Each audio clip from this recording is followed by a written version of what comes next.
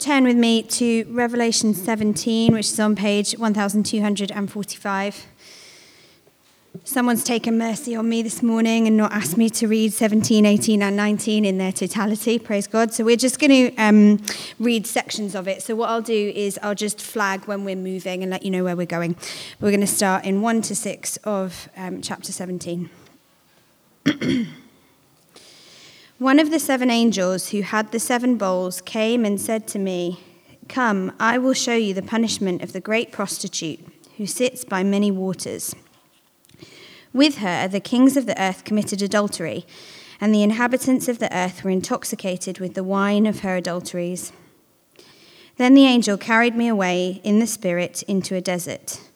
There I saw a woman sitting on a scarlet beast that was covered with blasphemous names and had 7 heads and 10 horns. The woman was dressed in purple and scarlet and was glittering with gold, precious stones, and pearls. She held a golden cup in her hand, filled with abominable things and the filth of her adulteries. The name written on her forehead was a mystery: Babylon the Great, mother of prostitutes and of the abominations of the earth. I saw that the woman was drunk with the blood of God's holy people, the blood of those who bore testimony to Jesus. When I saw her, I was greatly astonished. We're going to move to 18, verses 1 to 8. After this, I saw another angel coming down from heaven. He had great authority, and the earth was illuminated by his splendor. With a mighty voice he shouted, "Fallen, fallen is Babylon the Great. She has become a dwelling for demons and a haunt for every impure spirit, a haunt for every unclean bird, a haunt for every unclean and detestable animal. For all the nations have drunk the maddening wine of her adulteries. The kings of the earth committed adultery with her, and the merchants of the earth grew rich from her excessive luxuries." Then I heard another voice from heaven say, "Come out of her, my people, so that you will not share in her sins, so that you will not receive any of her plagues. For her sins are piled up to heaven, and God has remembered her crimes. Give back to her as she has been given. Pay her back double for what she has done. Pour her a double portion from her own cup. Give her as much torment and grief as the glory and luxury she gave herself. In her heart she boasts, 'I sit enthroned as queen. I'm not a widow. I'll never mourn.' Therefore, in one day her plagues will overtake her, death, mourning, and famine. She will be consumed by fire, for mighty is the Lord God who judges her." And then 19, 1 to 9. After this, I heard what sounded like the roar of a great multitude in heaven shouting, "Hallelujah! Salvation and glory and power belong to our God, for true and just are his judgments. He has condemned the great prostitute who corrupted the earth by her adulteries. He has avenged on her the blood of his servants." And again they shouted, "Hallelujah! The smoke from her goes up forever and ever." The 24 elders and the 4 living creatures fell down and worshipped God who was seated on the throne, and they cried, "Amen, hallelujah." Then a voice came from the throne saying, "Praise our God, all you his servants, you who fear him, both great and small." Then I heard what sounded like a great multitude, like the roar of rushing waters and like loud peals of thunder, shouting, "Hallelujah, for our Lord God Almighty reigns. Let us rejoice and be glad and give him glory. For the wedding of the Lamb has come, and his bride has made herself ready. Fine linen, bright and clean, was given her to wear." Fine linen stands for the righteous acts of God's holy people. Then the angel said to me, "Write this: Blessed are those who are invited to the wedding supper of the Lamb." And he added, "These are the true words of God." There's a difficult question that Christians have always had to navigate, and it's how we relate to the culture and the world around us. How at home should we feel and be in the here and now, because there's this really cool thing about Christianity, and that's that it can find its place and its home in any culture, in any part of the world, at any point in history and in any society. It adapts itself to different contexts and situations. It doesn't impose a particular cultural norm wherever it spreads, or at least not as long as it's done rightly. And it doesn't retreat from society around it in most cases. Jesus himself said to us, I am not taking you out of the world, but I'm leaving you in the world. Be in the world, but not of it. He also said, be salt and light in the world around you, didn't he? What would it look like to work that out in practice? In the world, not of it. Salt and light. Generally, I think at the Gate Church, we tend towards being pretty at home in the world and the culture around us. So we, on the surface, we don't look that different to people around us. We kind of dress the same. We kind of have similar homes, similar jobs and hobbies, often very similar lifestyles. We kind of just fit into the city of Birmingham and the culture and the life around us, don't we? But therefore, there is a spiritual danger for us here. And it is this, that the world around us isn't just some neutral space, but it's trying to press us and trying to squeeze us into a particular mold and shape us in its image. Actually, it seduces us to become just like it. Not just in cultural form and expressions, but actually in substance and at heart. And so we need to be careful if we feel really at home in the world around us, and we need to be alert as Christians to that reality. Now, while we can and should be in the world, Jesus sends us into the world, and while we should and can enjoy the gifts of the world around us and society around us that come with that, we must learn how not to be of it. And we're moving into this final section in Revelation. For those of you who've been with us, it's the final room in the art gallery tour. And we're moving on from what we've been in the last room, these action replays of history that we've been coming through. And now we're really going to the future perspective. Finally, in Revelation 17, we get to the future. But that future perspective should shape our life in the here and now. What we're seeing in these last few weeks are the final triumph of Christ over his and our enemies, and all things being renewed. And what is clear today, as it has been throughout Revelation, is that there is no such thing as neutral ground. There's no such thing as a neutral person. Switzerland just isn't an option here. And Revelation 17, that Kath read the first bit of us to, do have it open, page 1245, is the clearest depiction we've had yet in this book of the Roman Empire of the first century, but also of all human society and power that has no place for God in it, but is in rebellion against him. And what we get in these three chapters, Revelation 17 through 19, are the future destiny of these two figurative women. We've got a prostitute and a bride. And they represent two communities, two societies, two sets of values, two ways of living life in the world. And they show us two futures that they head towards. Now, this is a heavenly perspective on life in the world. And it's a heavenly perspective on the prevailing culture of our day that we live in. And we must remember that we are not neutral in this. There's two places we can be. Each of us belongs to a side. And the question that would be good for us to think as we go through is, which side do I belong to? It's either what Christians have for a long time called the city of man, here called Babylon, the prostitute, or it's the city of God, the New Jerusalem, the bride. And what we're going to see is that we're invited by both of them to be with them and to be part of them. Both of them are beckoning and calling out to us and inviting us in. And so it's also worth considering who we're listening to. 17 verse 1, John's invited by an angel with one of these bowls that we were looking at last week to come and see the punishment of the great prostitute. And we read that he's carried away in the spirit and he sees this beautiful woman, and she's dressed in fine linen, purple and scarlet. She's glittering with gold. She's got precious stones and pearls. And there she is sitting on this beast with 7 heads and 10 horns. And she's drinking from this golden cup filled with the blood of God's faithful and holy people. And she is drunk on the blood of God's people that she has been downing. Literally, she is bloodthirsty. And this woman has tattooed across her forehead, Babylon the Great, the mother of prostitutes and of the abominations of the earth. This is a terrifying image, isn't it? Now we're told, we didn't read it, but in verse 18 of chapter 17, we're told who she represents. She is the great city that rules over the kings of the earth. This is none other than first century Rome, the eternal city and its great empire, which had conquered all of the kings of the earth in that day and overtaken and ruled the world.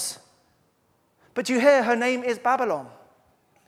So she's not just Rome, but she's also clearly ancient Babylon, an earlier great empire who had overtaken all of the world at that time and conquered and overcome the people of God. And Babylon itself was a copycat of the first human society in a place called Babel, back in Genesis 11, where people came together to do life in God's world without God.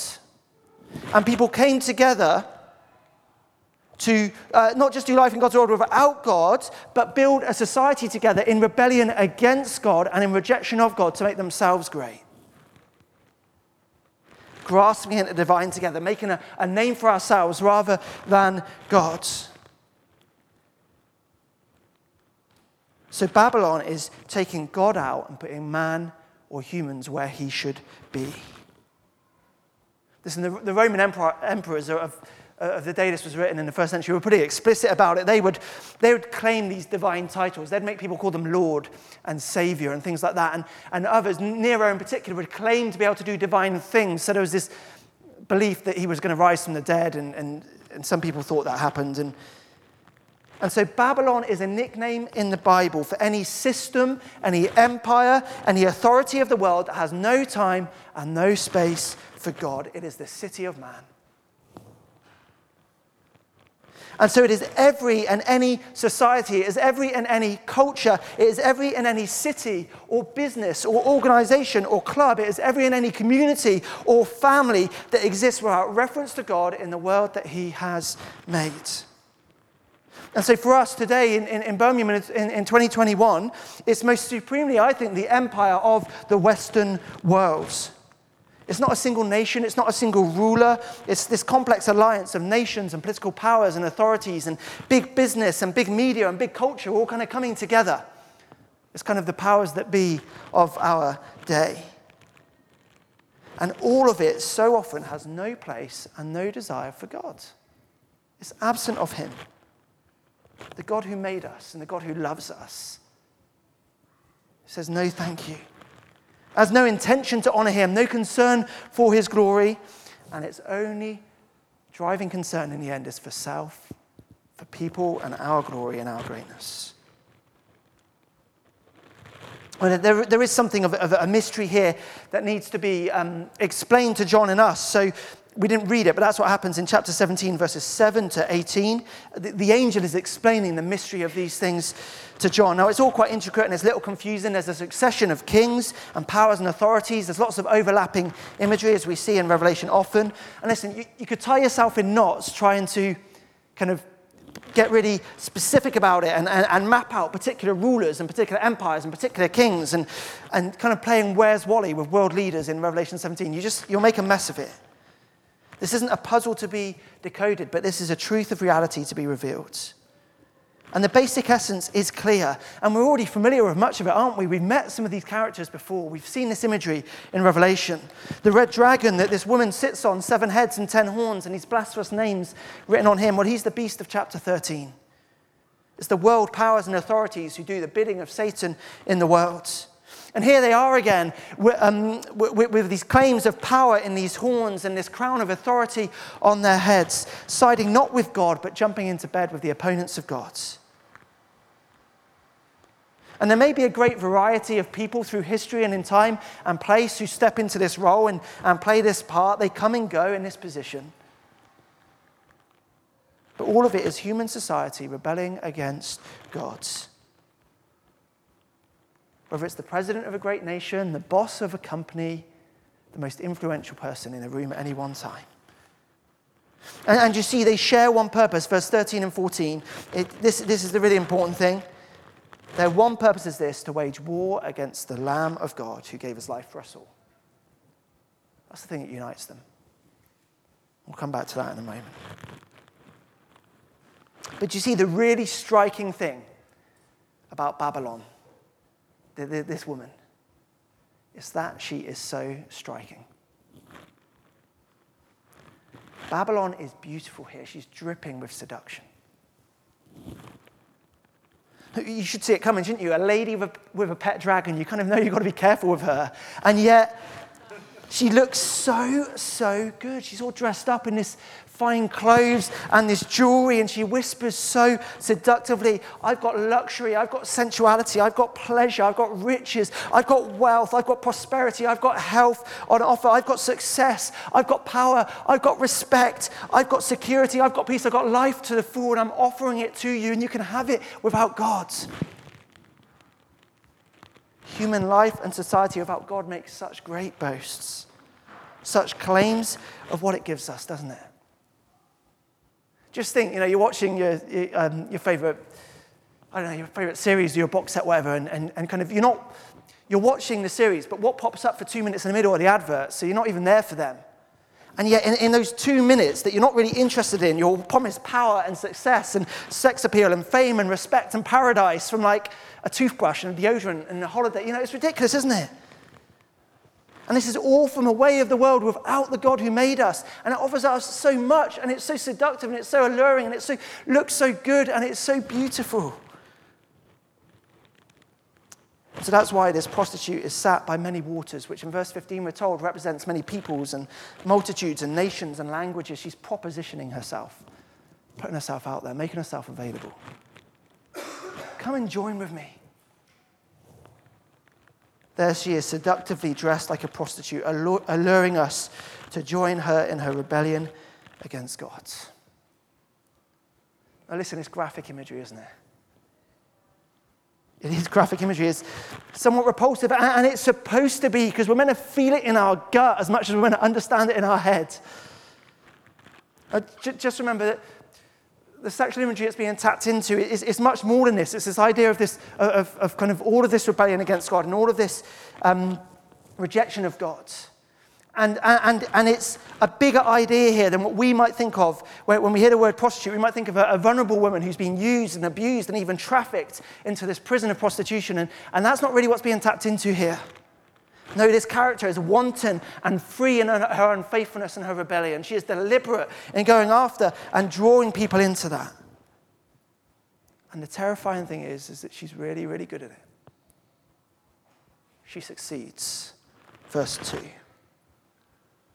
The inhabitants of the earth are intoxicated with the wine of her adulteries. The kings of the earth are taken in. When you're offered that it can all be about you, it can all be for you and your comfort and your glory, you kind of think, why wouldn't you? And yeah, the emperors of the old did it. But another political scandal for us this week of how politicians use their privilege to be on the take for themselves, Still at it today. But before we get too critical of them, are we much better ourselves? You see, she is so alluring that John himself, Jesus' best friend, the disciple who Jesus loved, well, he's almost taken in himself. Verse 6, he is astonished.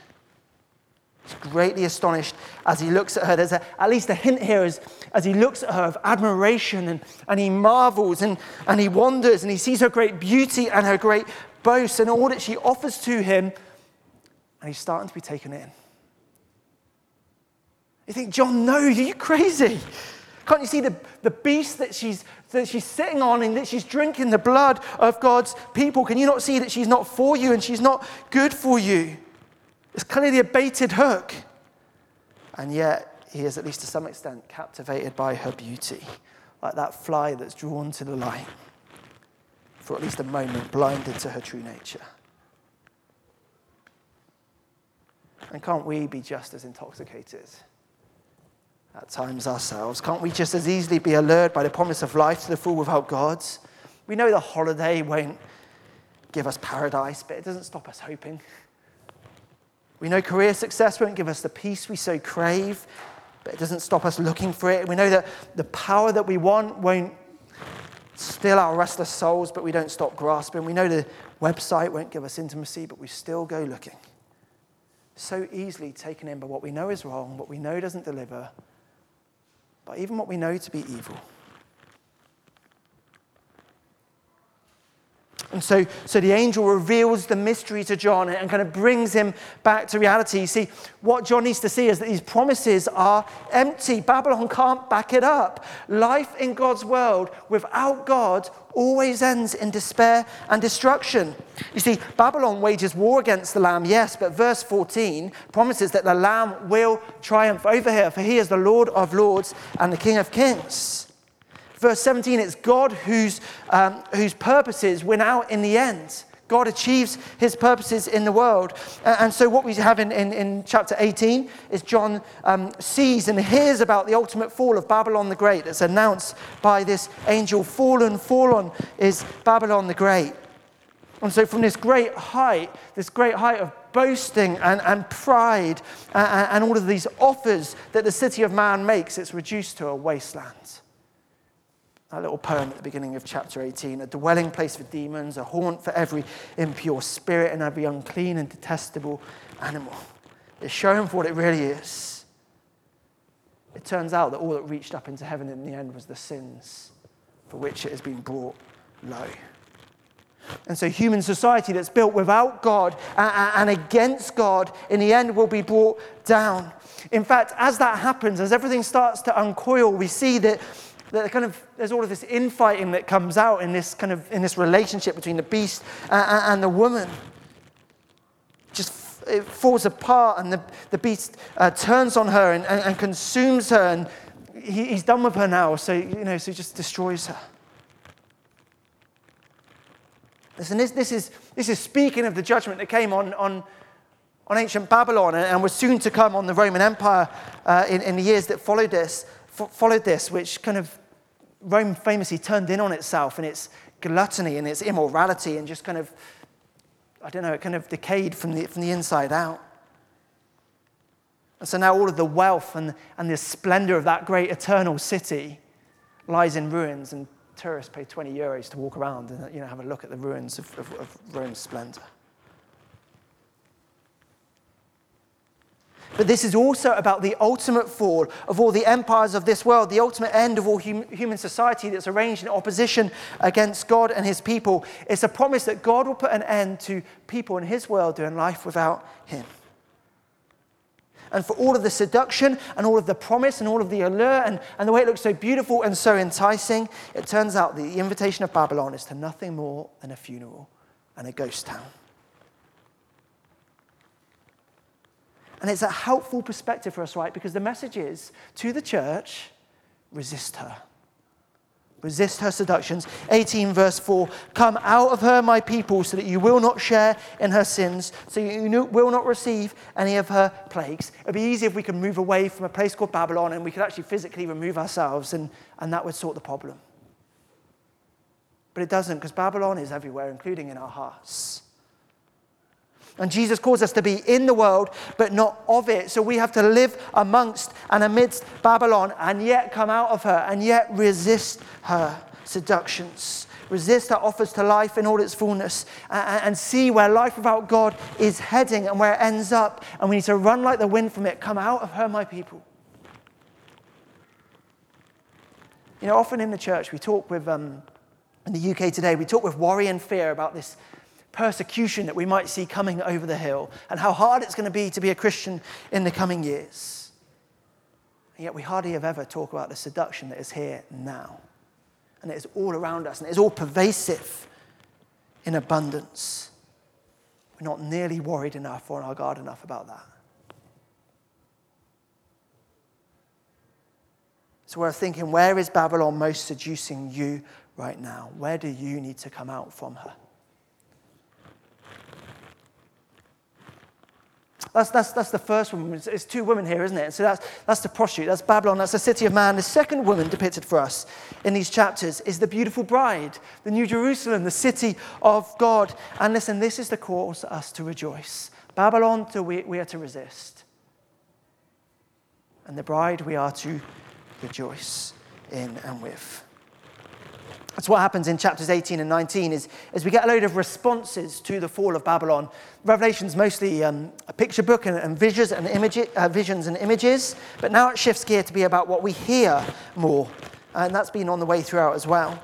And so firstly, from verse 9 of 18, you've got three responses of woe and mourning to the fall of Babylon. This is how the powers that be respond, the political and economic powers who have jumped into bed with this human rebellion against God, the kings of the earth, the merchants and the sailors who have made great wealth from this world system.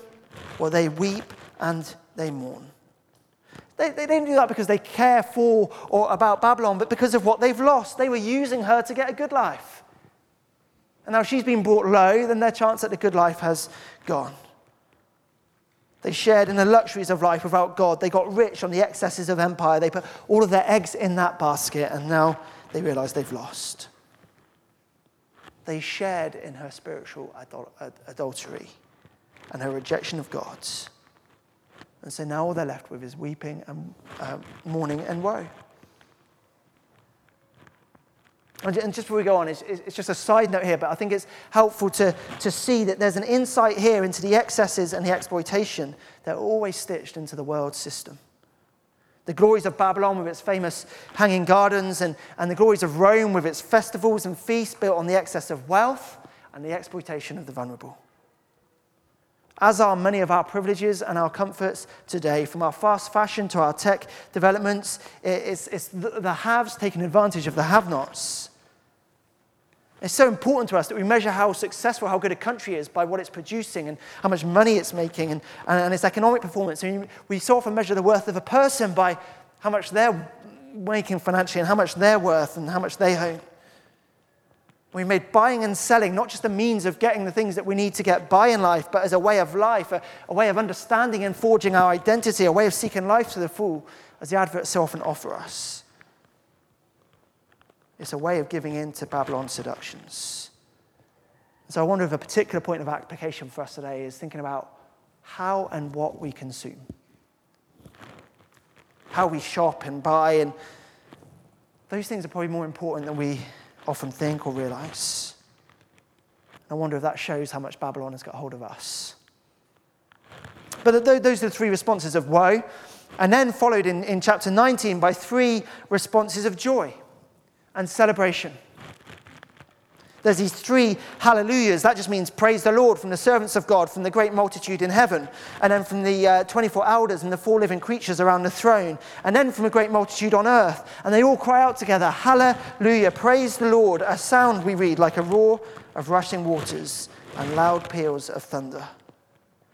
And as you read these songs in chapter 19, they're rejoicing in this ultimate, the fall and the ultimate defeat of the world system that's opposed to God. It's been brought down. This system that has opposed God's people and is drunk on their blood. They rejoice that the salvation and the glory and the power belong to our God, whose judgments are trust and true. They rejoice that the Lord God Almighty reigns. And finally, that the wedding of the Lamb has come. And his bride has made herself ready.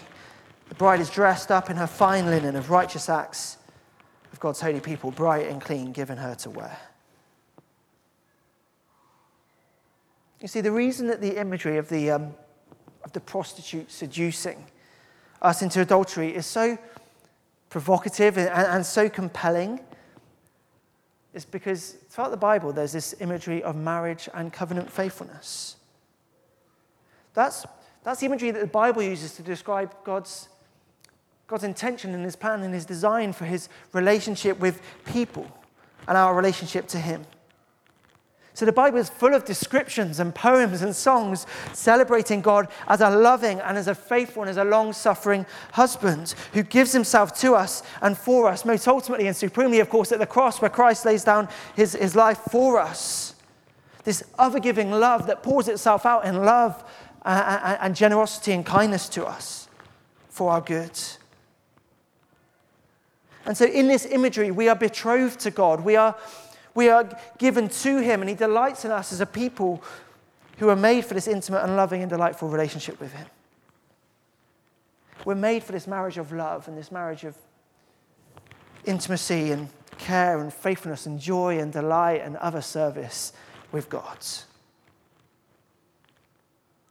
And so the adultery of Babylon and drawing people away from that relationship with God and towards unfaithfulness to the God who made us and loves us, to people to reject him, to embrace other things as God in his place, which are no gods at all, is not only destructive in the end, but it's an all-out assault on God's plan and his purposes and his goodness and his glory.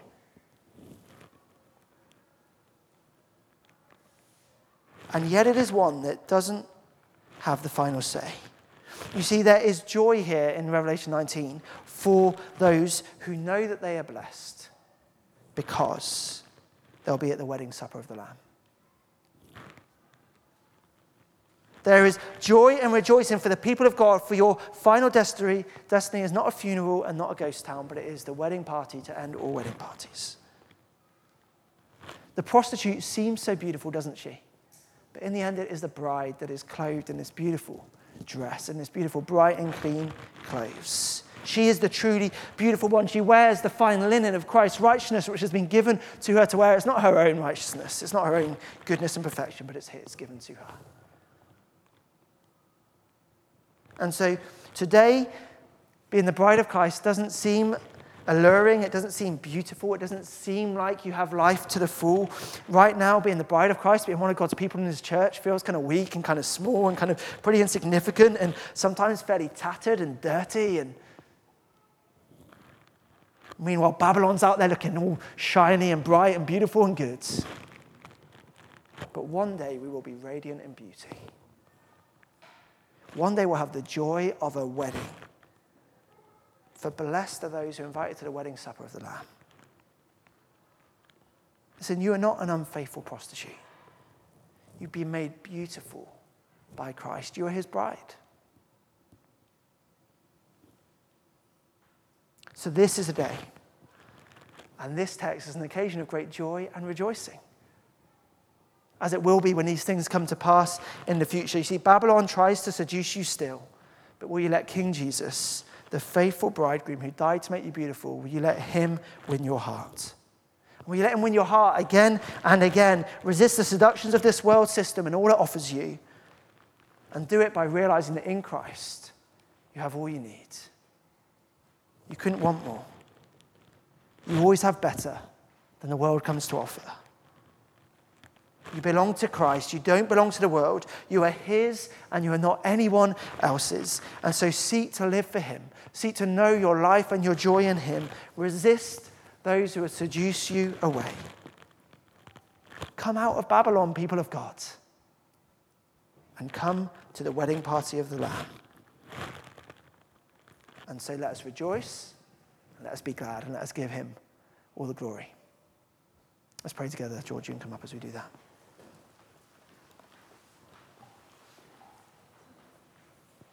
Christ, we thank you for your beauty and your greatness. We thank you for the beauty and greatness which you have given to us. Those who are your people who have put their faith in you are your bride and your delight and your love and your joy. Lord, we experience that by faith now, and so strengthen our faith, strengthen our resolve. We know all we have in you. And so we would resist the seductions and the temptations of our day and age. And Jesus, come quickly. Bring down this world that is opposed to you and renew all things, we pray. For your glory and our good. Amen.